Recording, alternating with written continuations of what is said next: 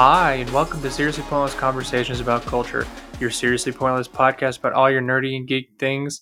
Today, we will be turning back time in our attempt to save our beloved Hippogriff and our wrongfully convicted godfather.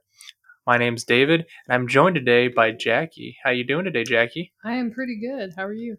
Good. We're also joined today. You might hear a few cooings in the background. Our youngest, Marcela, has decided that nap time is optional today, and she will be in the background most likely. So, but today, Jackie, we're actually continuing our series on J.K. Rowling's amazing Harry Potter series with the third Harry Potter book, the third installment in the series, Harry Potter and the Prisoner of Azkaban.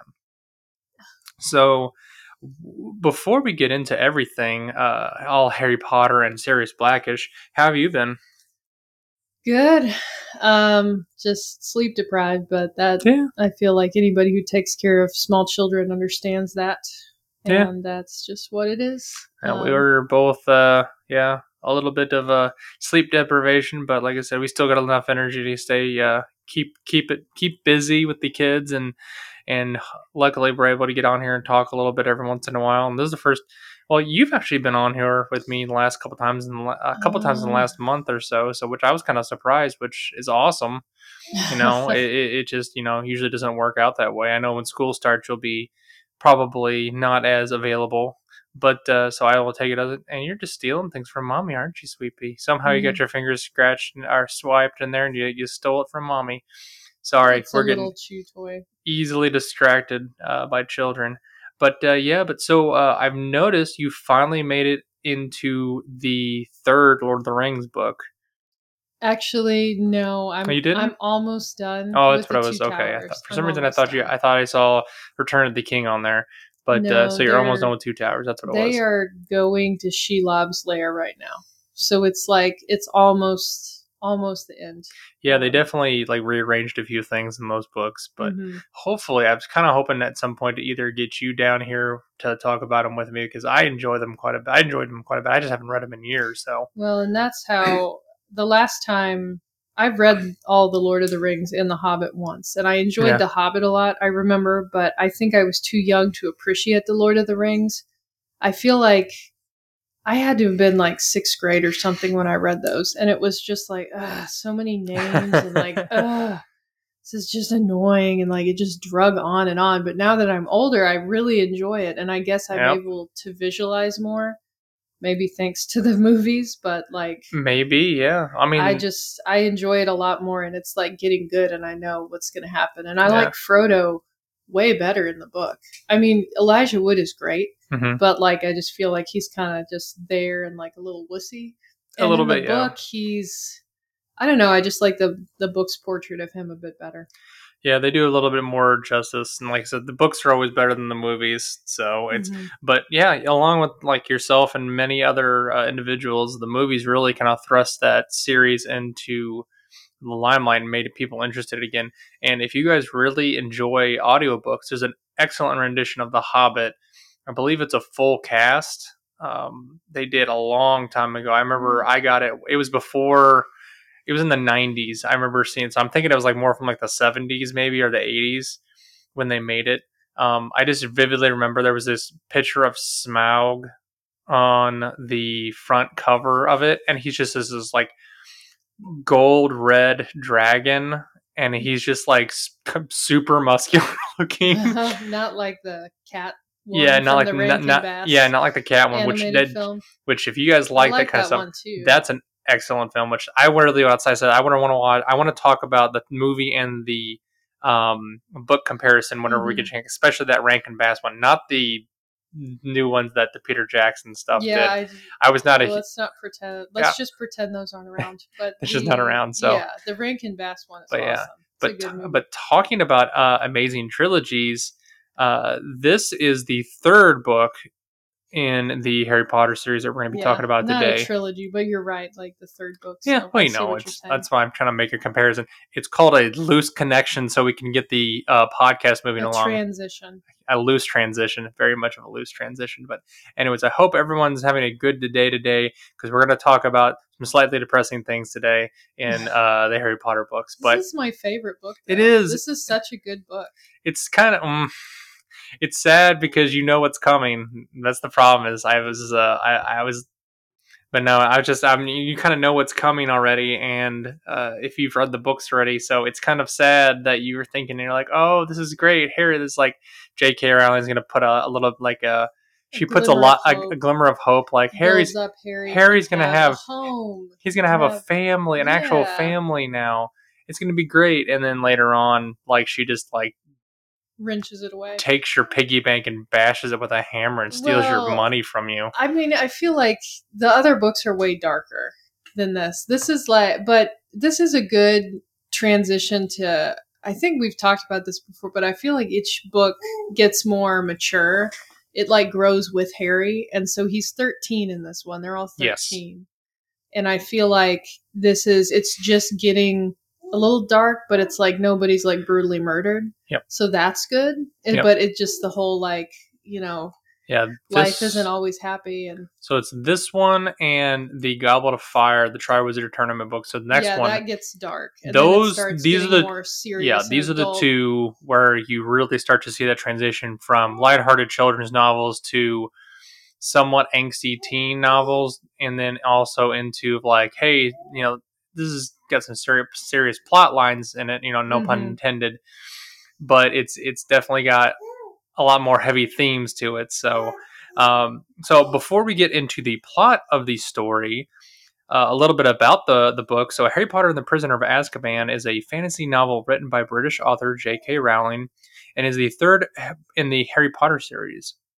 The book follows Harry Potter, a young wizard, in his third year in the Hogwarts School of Witchcraft and Wizardry. Along with friends Ron Weasley and Hermione Granger, Harry investigates Sirius Black, an escaped prisoner from Azkaban, the wizard prison, believed to be one of Lord Voldemort's old allies. This book was originally published in the United Kingdom on July 8th of 1999 by Bloomsbury, who's the guy. These are the guys that have been publishing the last two books. I think they pretty much published all of her books. And it was also published later on in September of 99 by Scholastic, who has all the rights to the Harry Potter books in the States, from what I remember. So. Yeah, you're right on that. Yeah, but I'm pretty sure. Initial impressions of the book. When did you? Let's ask this. No, let's dial it back a little bit. When did you first read this book? When I was 13. It was kind of like, it seemed like that's why I think I have such a strong connection to this book.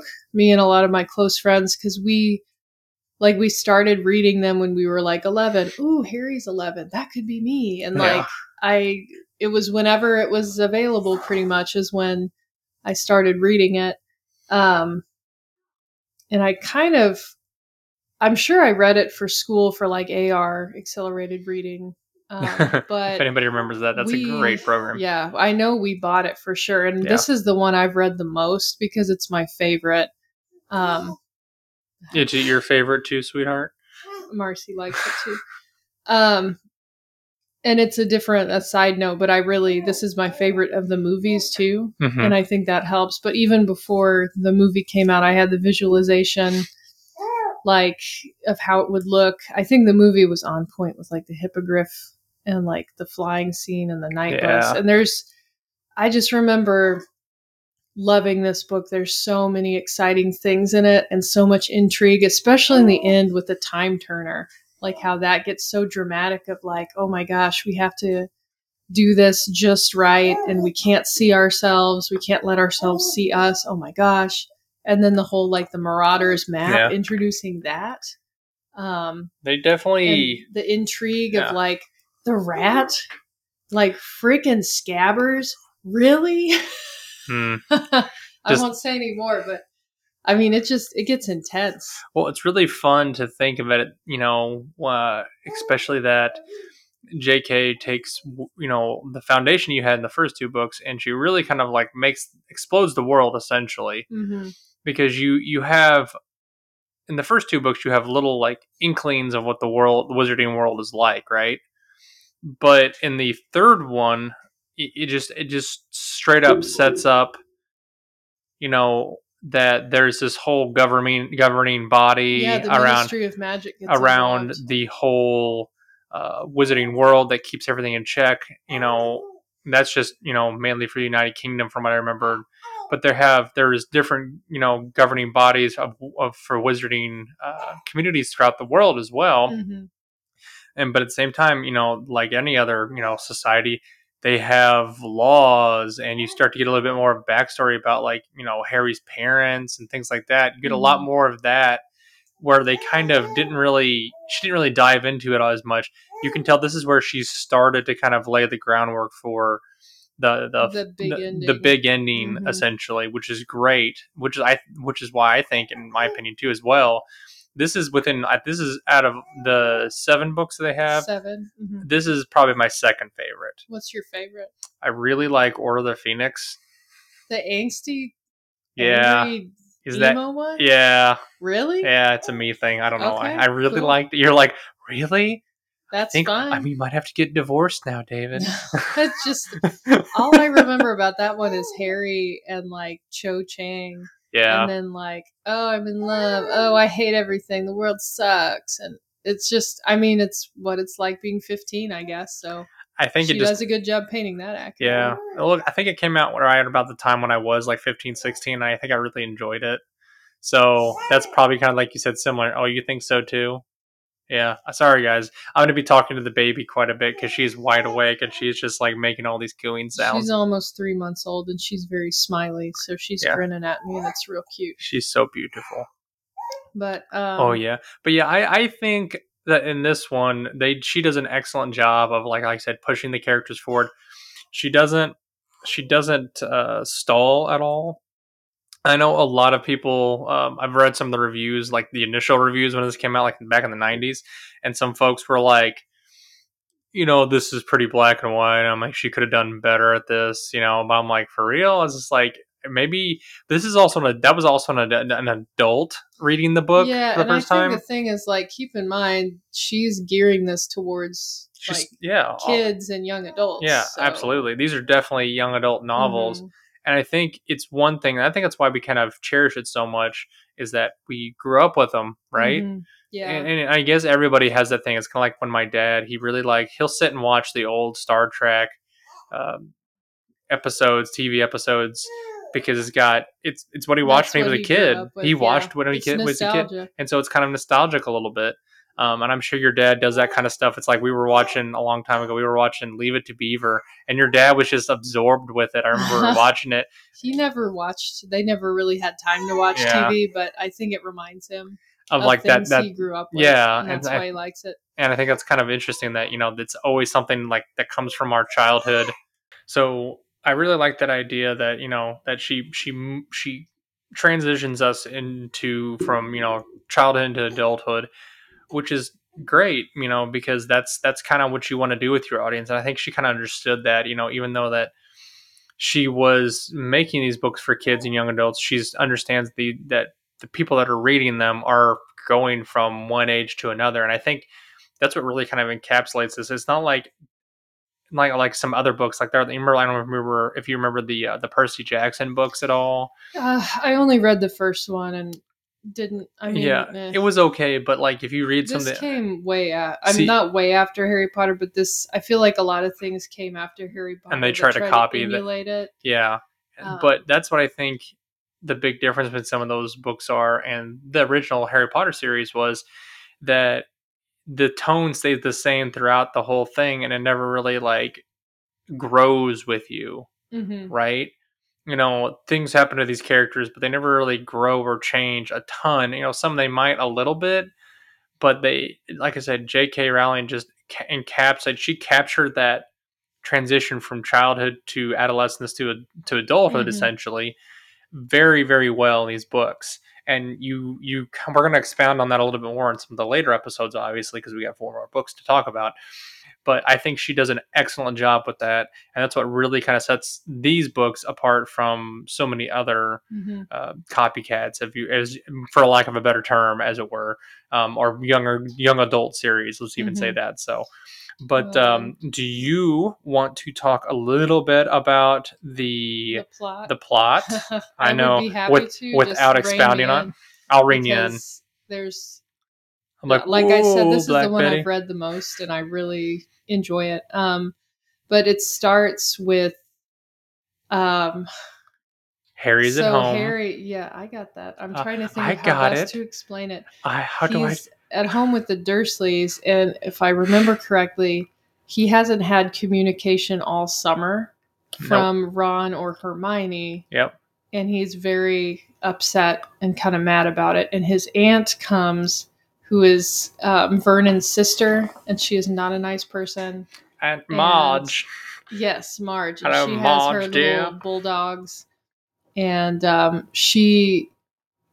they're all eating dinner together, and she is taking every opportunity to comment on like Harry is nasty and scraggly. You remember, before she gets there, do you remember the part? So I remember this part in the book that he is sitting in front of, they're watching television. It's one of the few times that like the Dursleys have let him watch television with them, and Marge isn't there yet.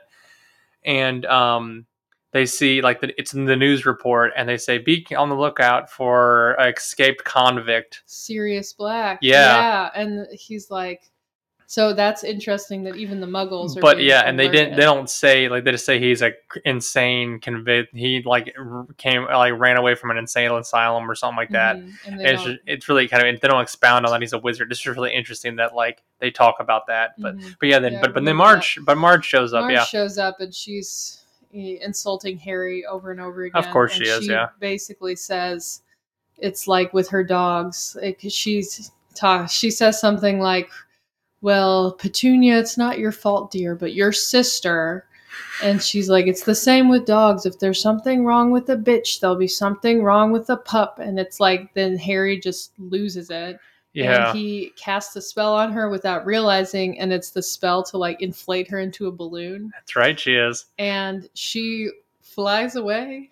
And it's hilarious. Yeah, she hits the ceiling, kind of like floats out the window. Out the big like bay windows onto like their outside deck or their porch. And in the movie they kind of the movie does it perfectly. They exaggerate it a little bit. Yeah, and Dudley is sitting there like eating and watching TV the entire time, and not even noticing, not even caring. And Vernon and Petunia are freaking out, and Harry's like just kind of staring like, oh my God, what happened? Well, like the minute she starts to float out the bay windows, he runs upstairs and starts packing. Yes, he's just like, I'm done. I'm going. Like, F this. I'm out, Yeah, and it's like you said, it's very interesting because they, like you said, Rowling is introducing the wizarding world here in the governing body. And I think she does a good job with this because shortly after you meet the Minister of Magic. Yep. And normally for an offense like that, like using magic to blow up your aunt into a balloon and fly away across the sky, that's a big deal. But you get the Hagrid treatment. You notice the tone of Cornelius Fudge, the minister, is like, "Oh, we wouldn't send anyone to Azkaban for blowing up their aunt," and it's like, "Oh, it's okay, Harry. It was just a little accident. It's not a big deal." And it's very big contrast to how he behaves in the later books. Oh yeah, for like very just minor magical accidents. But the whole reason you find out later is they're terrified that Sirius has escaped and he's going to go for Harry.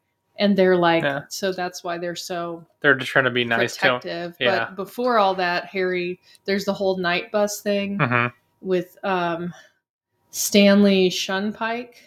Yeah. And so that is, the movie does a great job of that too. And I'll stop quoting the movie or referencing it. Okay. But I feel like that is a really funny part too, because I remember Harry is like, runs away from home, like you said, with his trunk and Hedwig and all his stuff. And he's like, I'm just done. And he's sitting there in the park, just waiting, like, which is where he actually has his, where he sees. He has his first encounter with what you don't know is Sirius Black, right? Sirius Black, but a big black dog looking at him, and he's kind of like, "What is that?" And then the night bus shows up, and it's like it's for lost witches and wizards, or if and eventually he ends up making his way to Ron. He goes to Diagon Alley, and then he runs into Ron and Hermione after about a month. I think it's a couple weeks or something like that.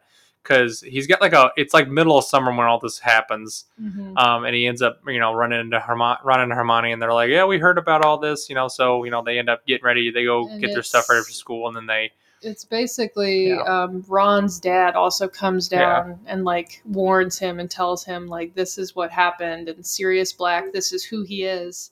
Yeah. And they just tell him that they don't tell him the connection to his parents. Yeah. They just tell him that he was Voldemort's right hand man. Right, that's all they tell him. They leave it vague, yeah. I think they do say that he I think it's his fault that Harry's parents are dead. Like he helped him find them, but they don't, make the connection of, well, he was the best man at their wedding. He was your dad's best friend. Like they don't go into any of that. The important things that they don't reveal that yet. They help out a little bit, and you don't really get all that information. Luckily, like I said, she kind of.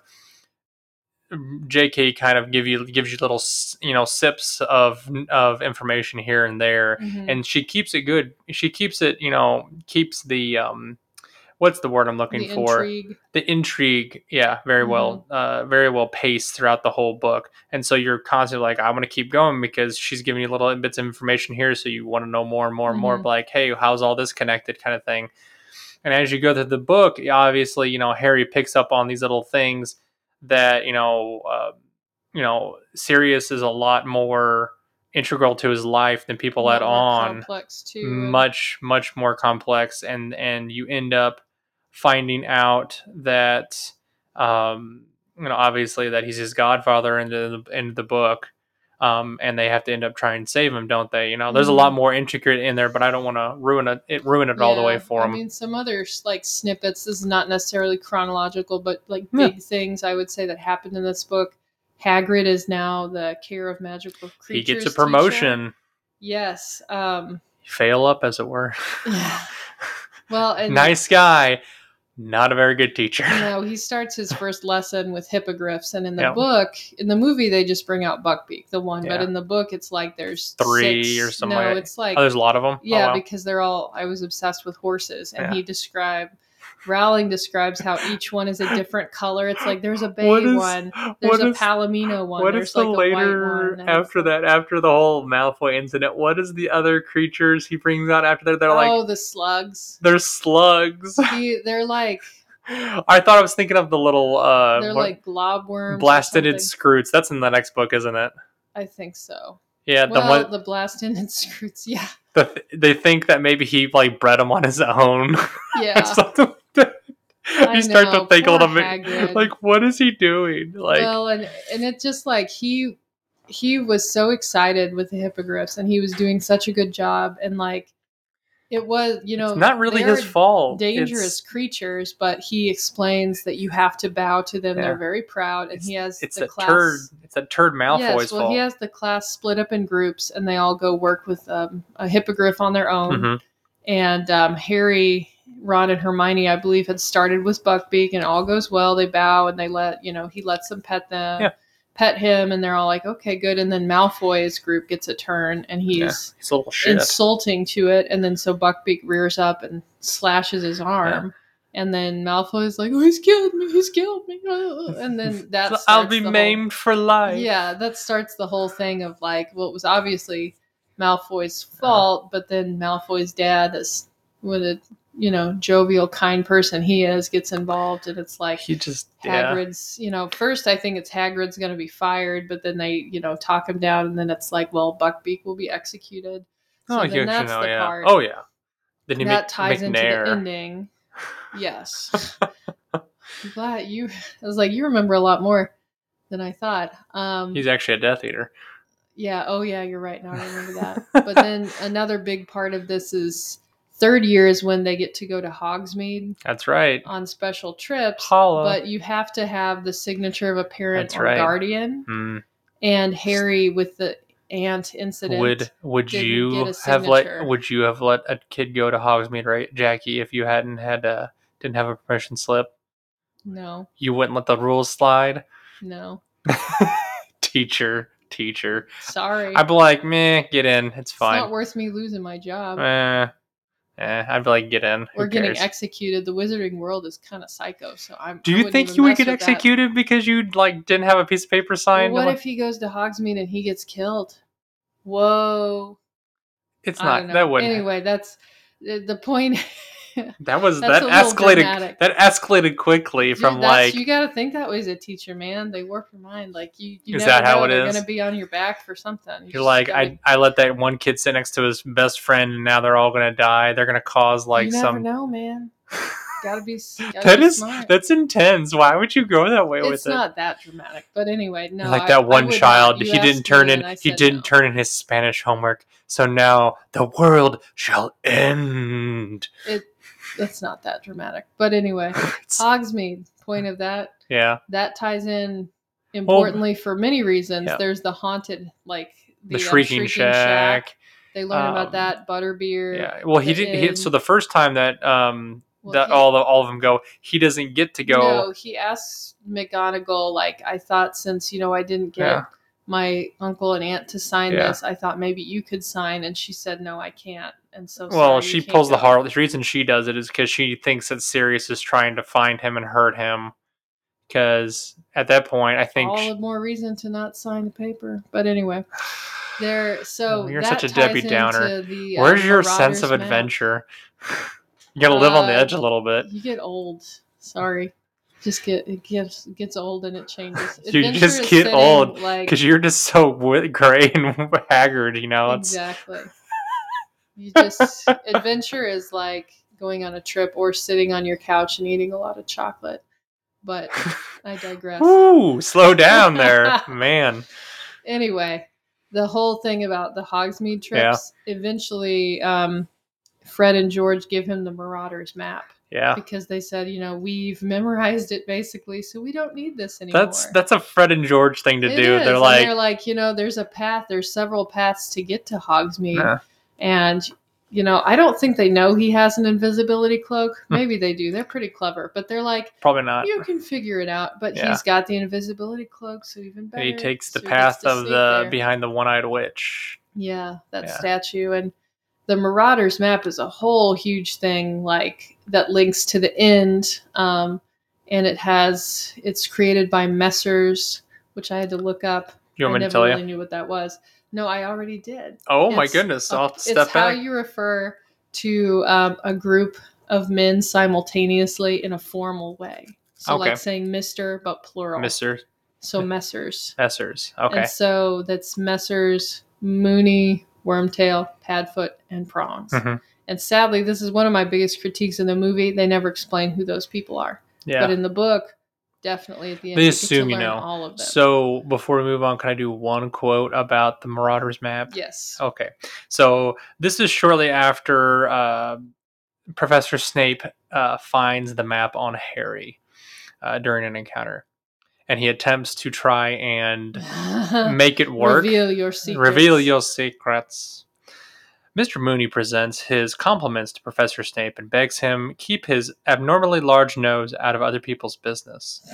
Mr. Prongs agrees with Mr. Mooney and would like to add that Professor Snape is an ugly git.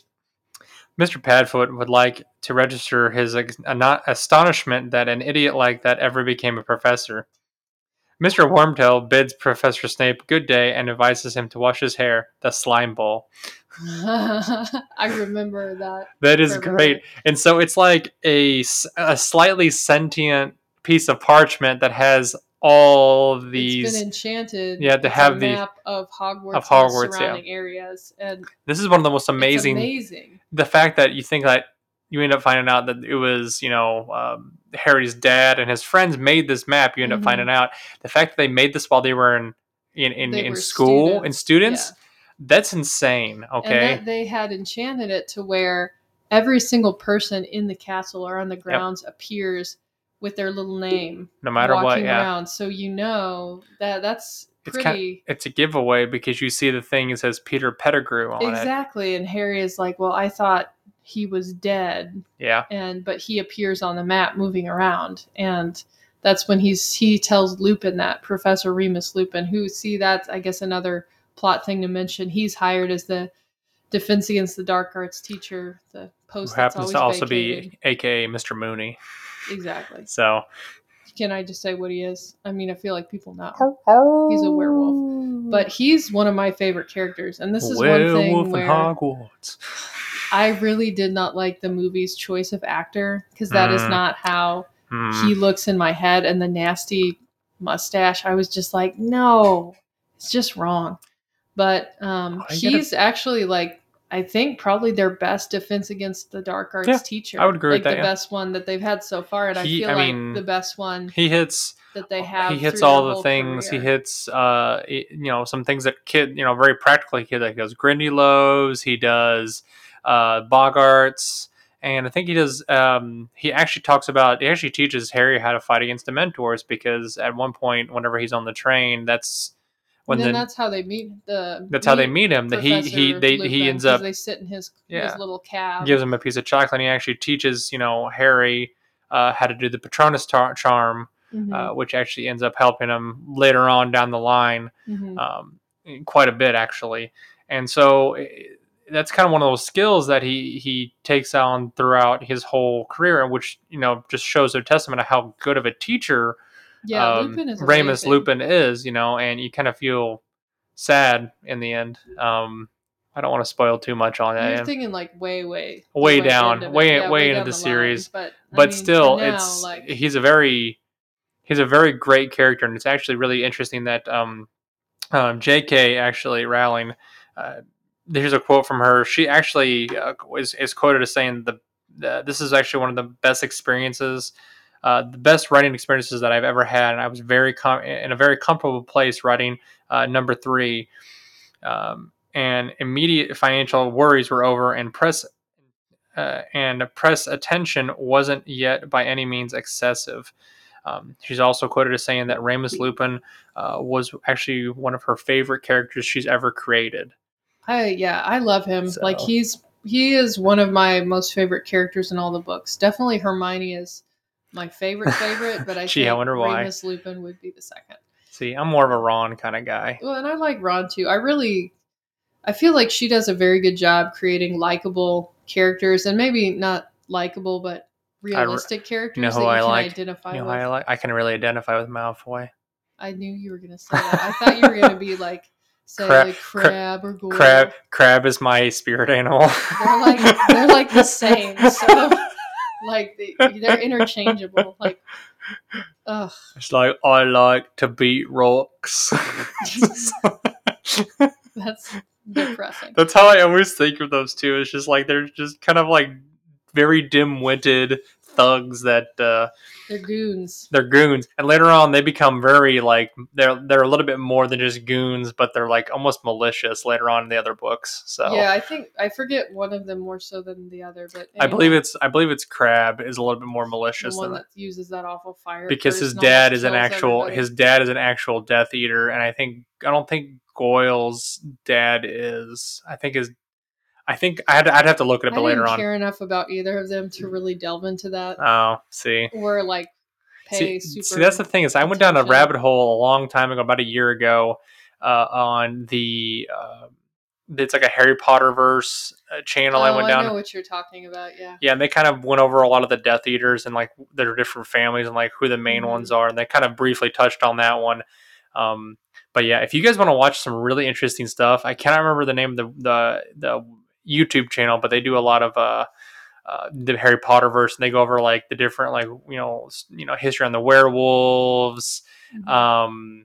They do and all kinds of different stuff. Even like they go over like Evermorning, where the original houses come from, the line of Slytherin. Yeah, it's really interesting. It's really fun to look into, but I like that kind of stuff. So but anyways, getting back on track. You made me think of one other big plot point, and then we can discuss other thoughts. But the Time Turner, that's a huge plot point because Hermione, like and of course, during this whole book, they talk a lot about school and classes and what they're learning. Yep.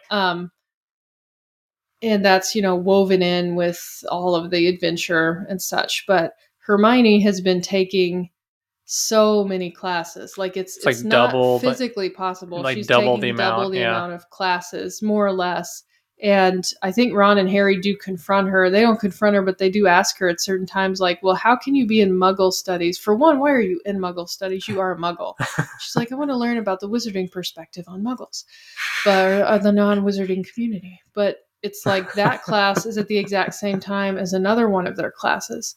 And she's in, like, I think the only class, the divination. Oh gosh, see, another plot point we forgot. But that's Professor the only class Trelawney. she seems to not like because she doesn't like Trelawney. Who plays her in the movie? I can't remember. Emma Thompson plays her. She does an excellent job. She does a very good job. But going back to the time turner thing, basically Hermione is taking classes that are at the exact same time, and she never misses a class that Harry and Ron can see. And they say, "Well, how is this happening?" And she's like, "Don't worry about it.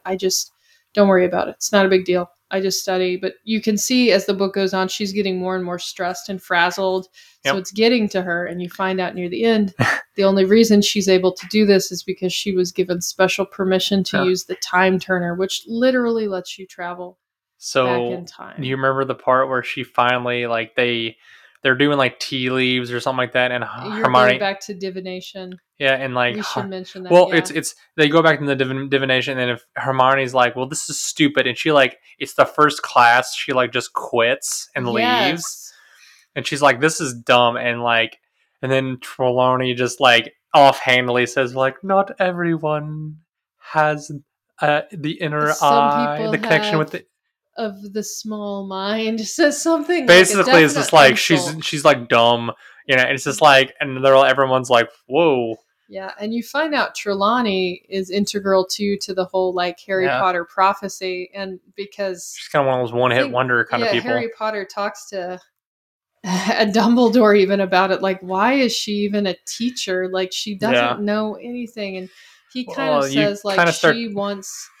Like she's a descendant of like a true seer, and it's like she has given like a real legitimate prophecy before, and she does that. Is it a weird thing in the book? So I have a weird kind of like idea that like Dumbledore is kind of a purveyor of lost puppies, essentially. Oh yeah, he is. Like he totally feels bad for some people or for somebody, and he's just like, "I'll give you a job." Yeah. And you can come teach at this school. I mean, he does it with everybody. Like, even Snape, he's kind of an outsider. McGonagall is a different story. McGonagall she was on track. She was there. Another one of my favorites. Was a teacher, I'm pretty sure, whenever Dumbledore was a teacher.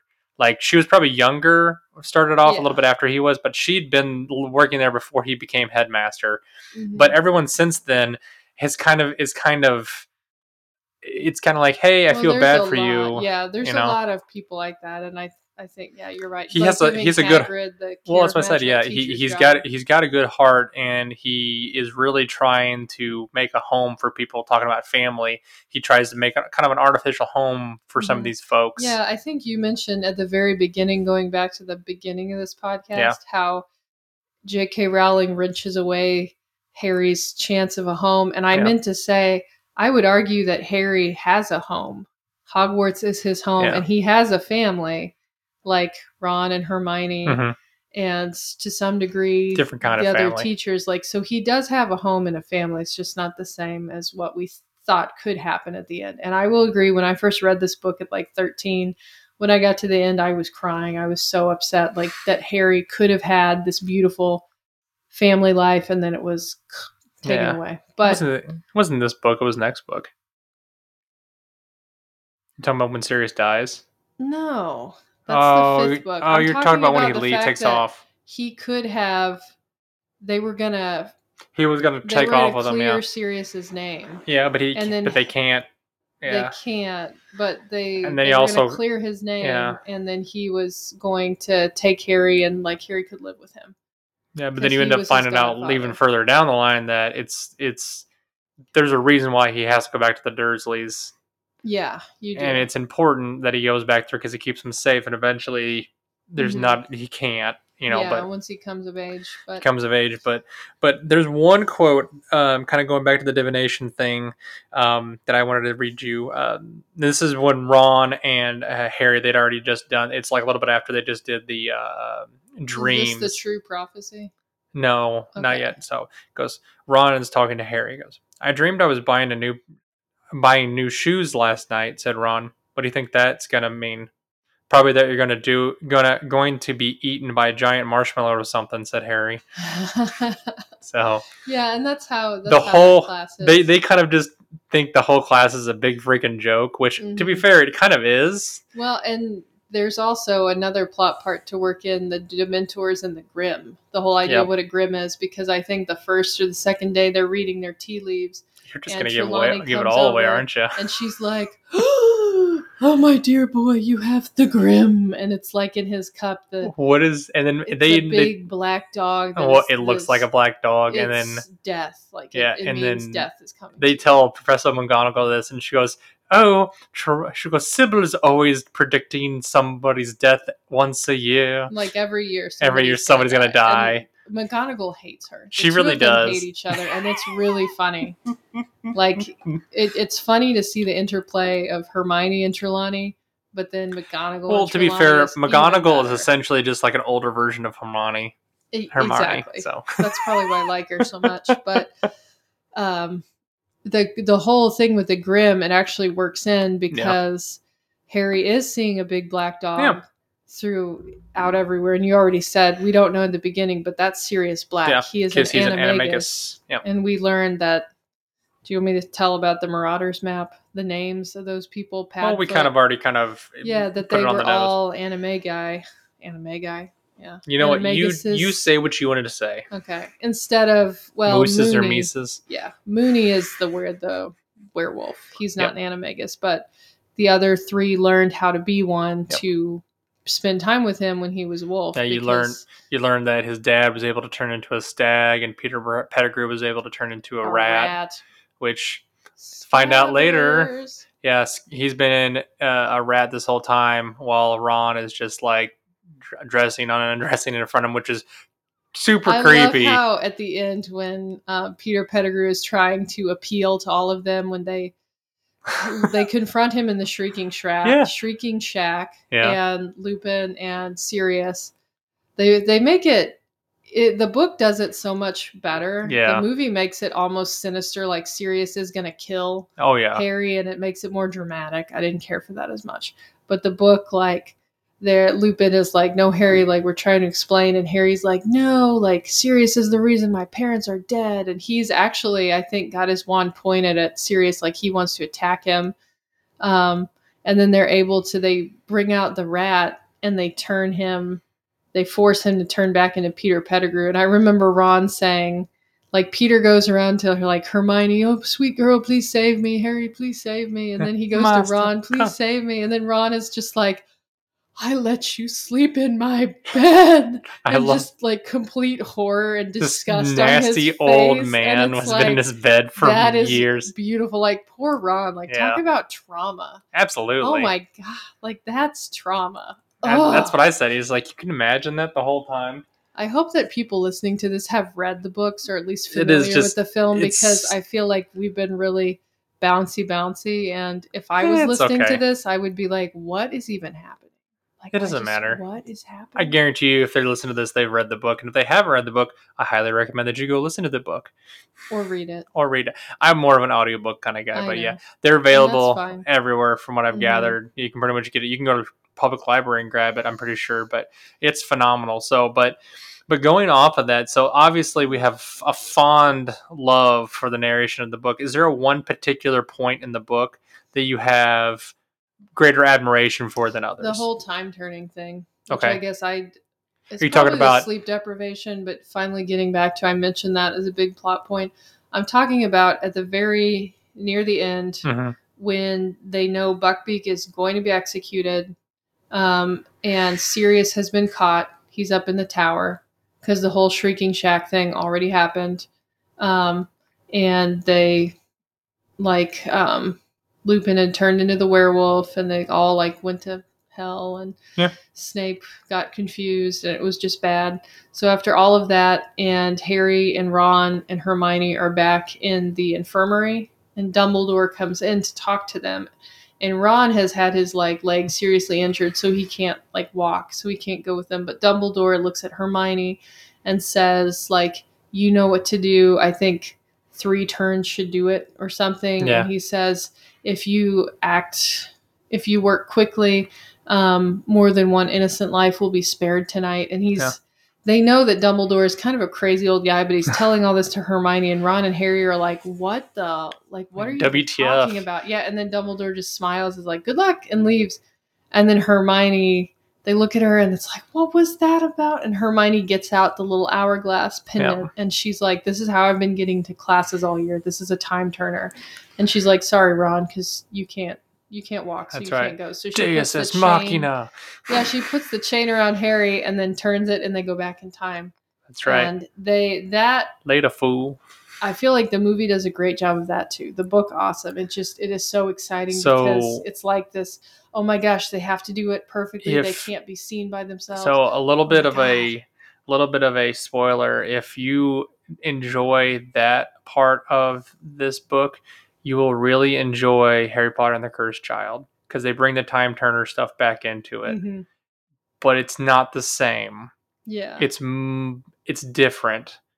So I will leave it at that. I don't want to ruin it for you. I haven't gotten to read that yet. It's really, really fun. Okay. So because that was my favorite part, because I feel like you just get excited because it's like you're there with them, and it's like the whole, I have to do it perfectly, or the consequences are dire, and it's just an exciting game. Well, because the whole time is you've got to, on top of skirting around with the normal everyday people, everything's going on. You have to try to get around yourselves too. Because if you see yourself, then Hermione's think about men, the implications. Witches and wizards have gone insane from messing with time. This is a very serious thing. You can't see yourself, and it's big. Well, going from that, I guess my favorite part is whenever it's the initial, like you said, the initial part where you find out that Hagrid is going to be care of magical creatures, and he has that buckbeak scene. I like the buckbeak scene because I do too. Because I really enjoy the fact that Malfoy is just a total git in this, and then he kind of gets what he has, which I actually have a specific quote I want to read for you. I know I'm all full of quotes today. This is the part where I believe it is that Malfoy is kind of talking smack about Hagrid. So he goes, "Have you seen anything quite pathetic, said Malfoy. And he's supposed to be our teacher. Harry and Ron both made furious moves towards Malfoy, but Hermione got there first. Smack! She had slapped Malfoy across the face with all the strength she could muster. Malfoy staggered. Harry, Ron, Crabbe, and Goyle stood flabbergasted as Hermione raised her hand again. Don't you dare call Hagrid pathetic, you foul, you evil. Hermione, said Ron weakly, and he tried to grab her hand as she swung it back again. Get off, Ron. Hermione pulled out her wand. Malfoy stepped backward. Crabbe and Goyle looked at him for instruction, thoroughly bewildered. Come on, Malfoy muttered, and in a moment all three of them had disappeared into the passageway to the dungeons. Hermione, Ron said again, sounding both stunned and impressed. See, and it's funny because that happens in the movie. They do that closer to the end. Yeah. But yeah, in the book, I remember that now. Hermione, see, that's why I love her. She's a BAMF. And I love how they're like, that's a girl hitting him. What do we do? I'm we're just not supposed to hit girls. I'm just done with this little turd's BS, so I'm gonna take it and I show them how I really feel. Take him out, man. And then Crabbe and Goyle just whoa, what we do, boss? Yeah, what we do? We don't. We not hit ladies, right? We know hit lady, right? So I guess going from there, did you have a part in the book that you probably thought you could have done? It could have been done a little better, or is it just a flawless masterpiece altogether? Gosh. Now I will say it's probably been about 5 to 7 years since I've read it last. Honestly, with the book, no. I can't really think of anything that I would improve because I just loved it. And maybe if you gave me a homework assignment to read it and find something that could have been improved, okay, I could do that. Like more hippogriffs, or I don't know. Yeah, and I'll agree with you on this. The movie I could critique a lot more, Oh, but yeah. that's because I loved the book so Well, much. it's because And they had to cut out stuff out of the yeah, and they book had to change for the things, movie, and they made the so werewolf look like a shaved emaciated, kind of chihuahua. weird. Yeah, I didn't really like how they did I that. hated. I don't know. They're supposed A to be family friend told me she thought it was like a British thing. That just she's like, think maybe. about this came from England, and this is maybe like the British idea of a werewolf. But then the director of this movie, Alfonso Cuarón, is Mexican, so maybe it's like the Mexican idea of a werewolf. I should know more about He's that. more of I a don't know. chupacabra. He looks like a chupacabra, is legit. So. Emaciated, kind of a Wendigo looking kind of thing, He's almost. so horrible. So Yeah, ugly. it was not my cup of tea, but yeah, it's that's one of the things. But yeah, I'm kind of the same boat as you are with the book. I truly enjoyed it. I don't think there really any. It slows down a little bit in the middle, but that's pretty normal for most books. But it does a very good She's job. giving you all the details you She's need. That's yeah, what I feel like. This one just pacing is excellent in there's this book. so many exciting things happening, and like you read the quote about how Rowling said this was like her favorite to write because there wasn't so much press. She wasn't financially strained, and I think you can see that. Like she is having fun. Yeah. Like she knows that it's not just a one-off where she's like, oh, I did these 2 books that are really, really good. They're world renowned now. Everybody's read them. They're making movies now. They're starting to make movies. She knows that she will be financially taken care of the rest of her life from, even if it's just these 3 books. The whole series will be good for her. I think it's exciting to see somebody doing something they're passionate about, and I think you can see that in like a piece of artwork. You can hear that in music. You can see it in a film, and you can read it, I suppose. And I feel like in this book, that's even as a young child, well, I guess 13-year-old, I feel like I felt teenager. Yeah, that like I could see like this is somebody's passion project, and that is very meaningful. And yeah, I just love it. It's a great book. It is phenomenal. But so, let me ask. Did we say the word Dementor once in this? Yeah, we did. Yeah. Okay. Yeah. Which we That's can kind of go over a little bit. Like I said, there's so much you can get into. If you guys want to have a really interesting history lesson about what the Dementors are and where they come from, check out that page because it's kind of interesting. They're supposed to be actually man-made or wizard-made, actually. Really? They are horrifying. And I do feel like they're actually a dark wizard thing, actually. Dark wizards it's really a dark wizard in particular, an insane one. It's pretty cool. Look it up sometime on YouTube. Like I said, like I told you, I went down a deep rabbit hole of Harry Potter lore about a year ago, and it was fun. I had a blast with it, so I would highly recommend it. Anyways, so without spoiling too much more of the book, are there any other quotes that really stood out to you at all, or anything like that? Nothing in particular? No. I think the one I said about Dumbledore when he was telling Hermione to use the time turner, and it's like if you work, quickly, then more than one innocent life will be spared tonight. Because that one, like even reading it for the first time, not knowing what's going on, thinking like, oh, who is he talking about? Because Sirius, obviously, but then the second one, Buckbeak's gonna be executed. Whoa! And that I love how they free Buckbeak, and then they're both saved. Sirius takes him. Yeah, and so Sirius and Buckbeak go flying off together. So yeah, that was that's our brief synopsis and our explanations and our critiquing of the book. I don't know that I had any critiques for the book. We had critiques. It can be a positive critique as well. What you liked most about the book, what you didn't like about the book. Everything. Yeah, so there you go. So, and the majority of folks, whenever this book came out, they were very enthusiastic about it. Gregory Maguire wrote a review in the New York Times for The Prisoner of Azkaban, and then he said, quote, "So far, in terms of plot, The books do nothing new, but they do it brilliantly. So far, so good. End quote. And so, like I said, that's kind of the my feeling about the book. Like I said, it's not anything. She doesn't really throw a ton of new ideas into the mix, but she definitely expounds on the world within Harry Potter, the Potterverse, as it were, and she does it better, in my opinion. She's really kind of found her. It's kind of like um, somebody going from high school basketball or some kind of sort of sport into college level basketball and then finally going into like professional sport. This is kind of how I feel about it. She's really kind of upped her game a little bit. Yes, ma'am. What's that? Oh, is that what I it's was called? just wanting to show. Is that the thing you were talking about? The So you can tell people. Potterverse? No, Are those the movie I or think those the are the YouTube channel? books. Those are the so people. So in the Potterverse, they actually Sorry, that's read the interrupting you. books. They read the Oh, books. Yeah. And actually, it was fun fact.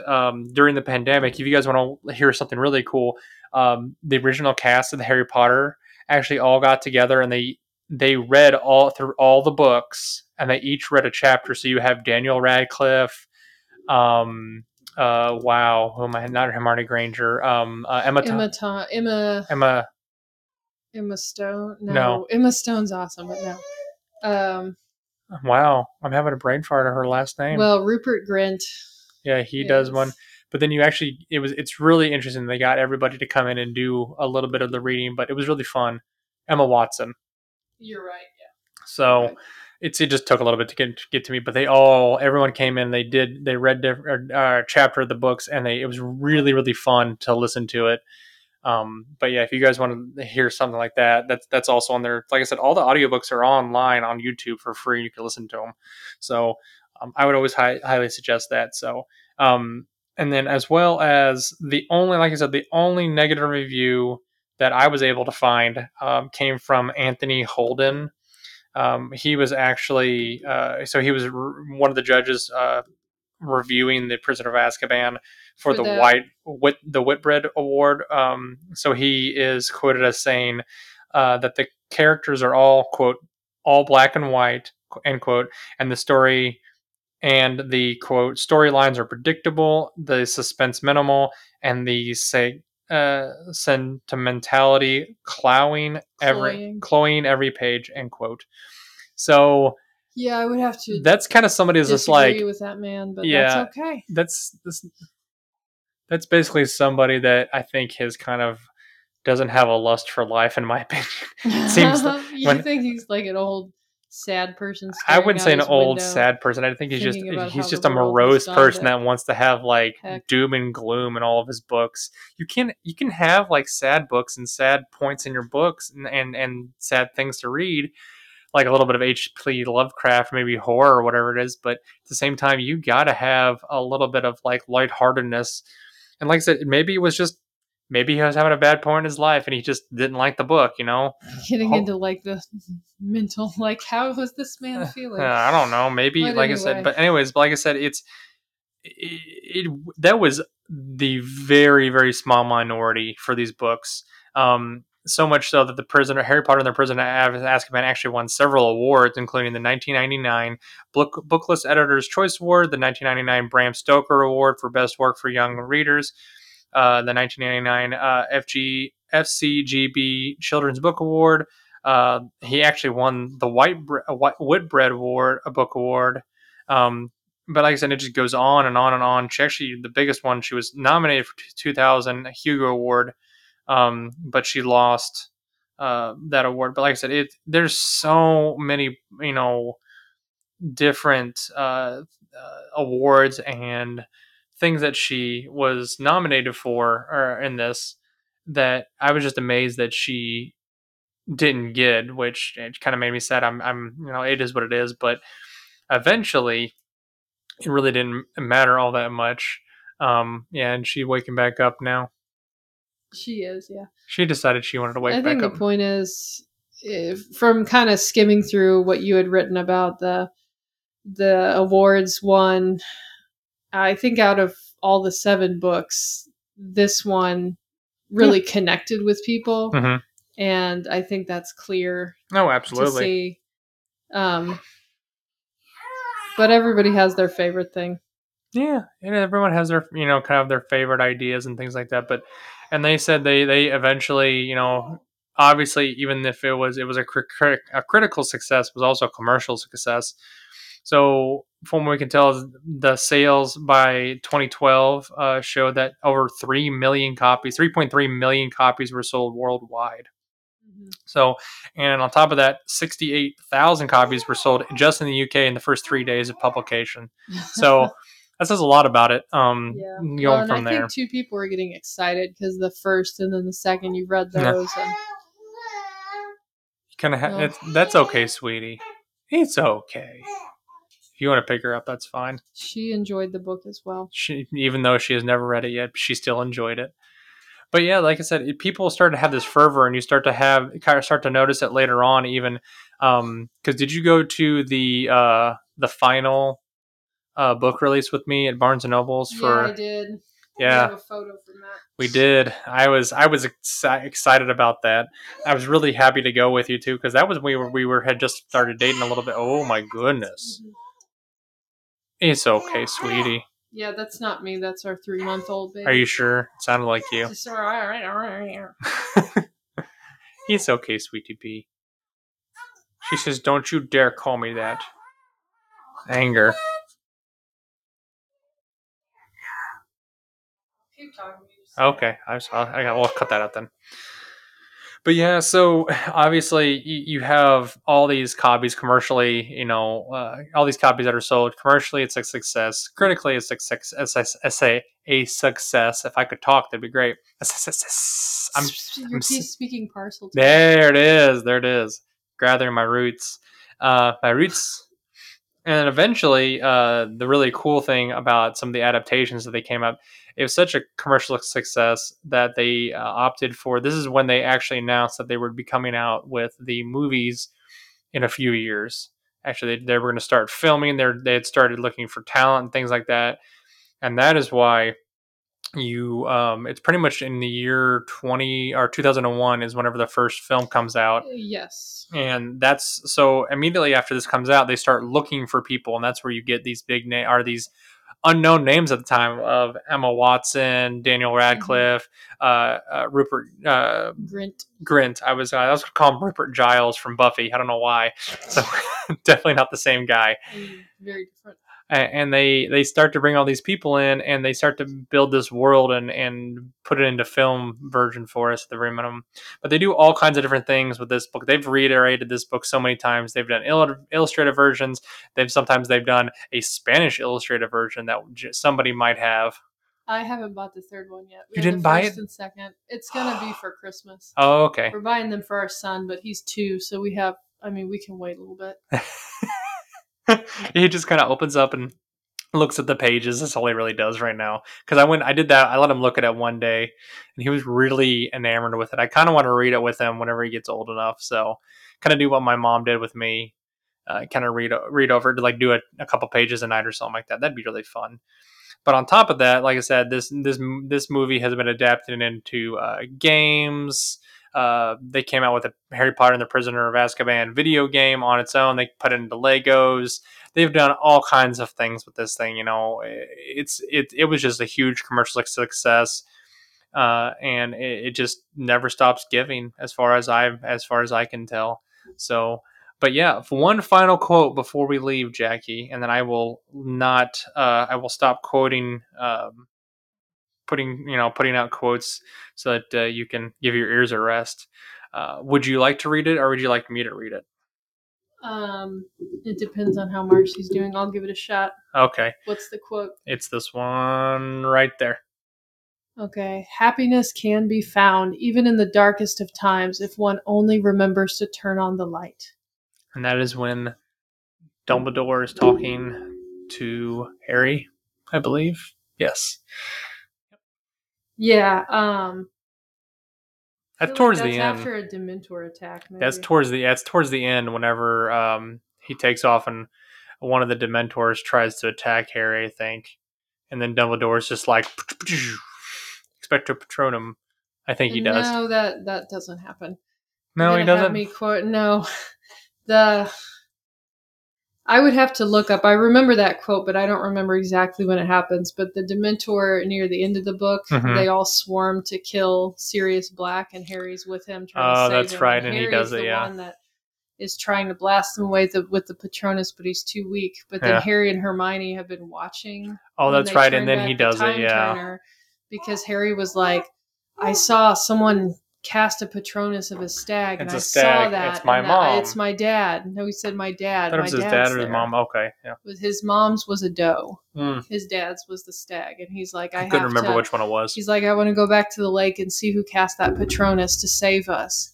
So he and Hermione are watching, and the Dementors just keep coming and coming, and he sees himself and Sirius off there, and he's like, Hermione said, well, no one's coming. And he's realizing, oh my gosh, we're going to die. And then he's like, I did it. And he jumps up and he casts the Patronus, and the stag goes. He thinks of that happiest thought that he can think of, which is, I'm gonna have a home with Sirius. I'm gonna have a family finally, and that's when he kicks it off. So he's able to cast it. Yeah. That's what I remember now. So I couldn't remember that. It's a dramatic part. Now that you've said it, it totally kicks back to me. So, but yeah. So that is our episode and our, I guess, quote unquote, on our unofficial review of Harry Potter and the Prisoner of Azkaban. How many hippogriffs would you give it out of 10? 10. You'd give it 10. I'd give it a 9 probably. You always would. Always room for improvement. Always. Now you sound like a teacher. Jackie, I want to thank you, and I want to thank Marcy for joining me today. Yes, my dad voice. Yeah, thank you, Marcy. She made a little snort. She says, I'm a little piggy, here's my snout. Oink, oink, oink, oink, oink, oink. Don't call it that. Anyway, thank you for talking to me about something I enjoyed. You're like, I'm so done. Marcy says, I'm done too. But anyways, I just want to say thanks for everybody to coming in and listening today. Marcy, thanks for telling us your opinion about the wonderful Wizarding World. If you guys liked what you heard here today, please let us know. If you didn't like what you heard today, also let us know. And we need all the reviews and the help that we can get whenever we're trying to figure out what our audience and what you guys are enjoying. And I believe, hopefully, in the near future, we will try and do the next 4 books. This is going to be an ongoing Harry Potter series that we're going to have, hopefully, for the next couple months. We will get it done, hopefully, in the next, few months or so, because we still got 4 more books to do. But again, guys, I appreciate you coming in and listening to us. I'm going to say, everyone have a wonderful day, and may you guys find your Patronus. All right. Thanks, guys. Have a wonderful day. Bye. If you're interested in keeping up to date with new episodes on our channel, add us on any of your favorite podcasting apps, or subscribe to our YouTube channel at Seriously Pointless Conversations. If you have questions or concerns, please email us at seriouslypointlessconvo@gmail.com. We appreciate any feedback. Thank you for listening to our show.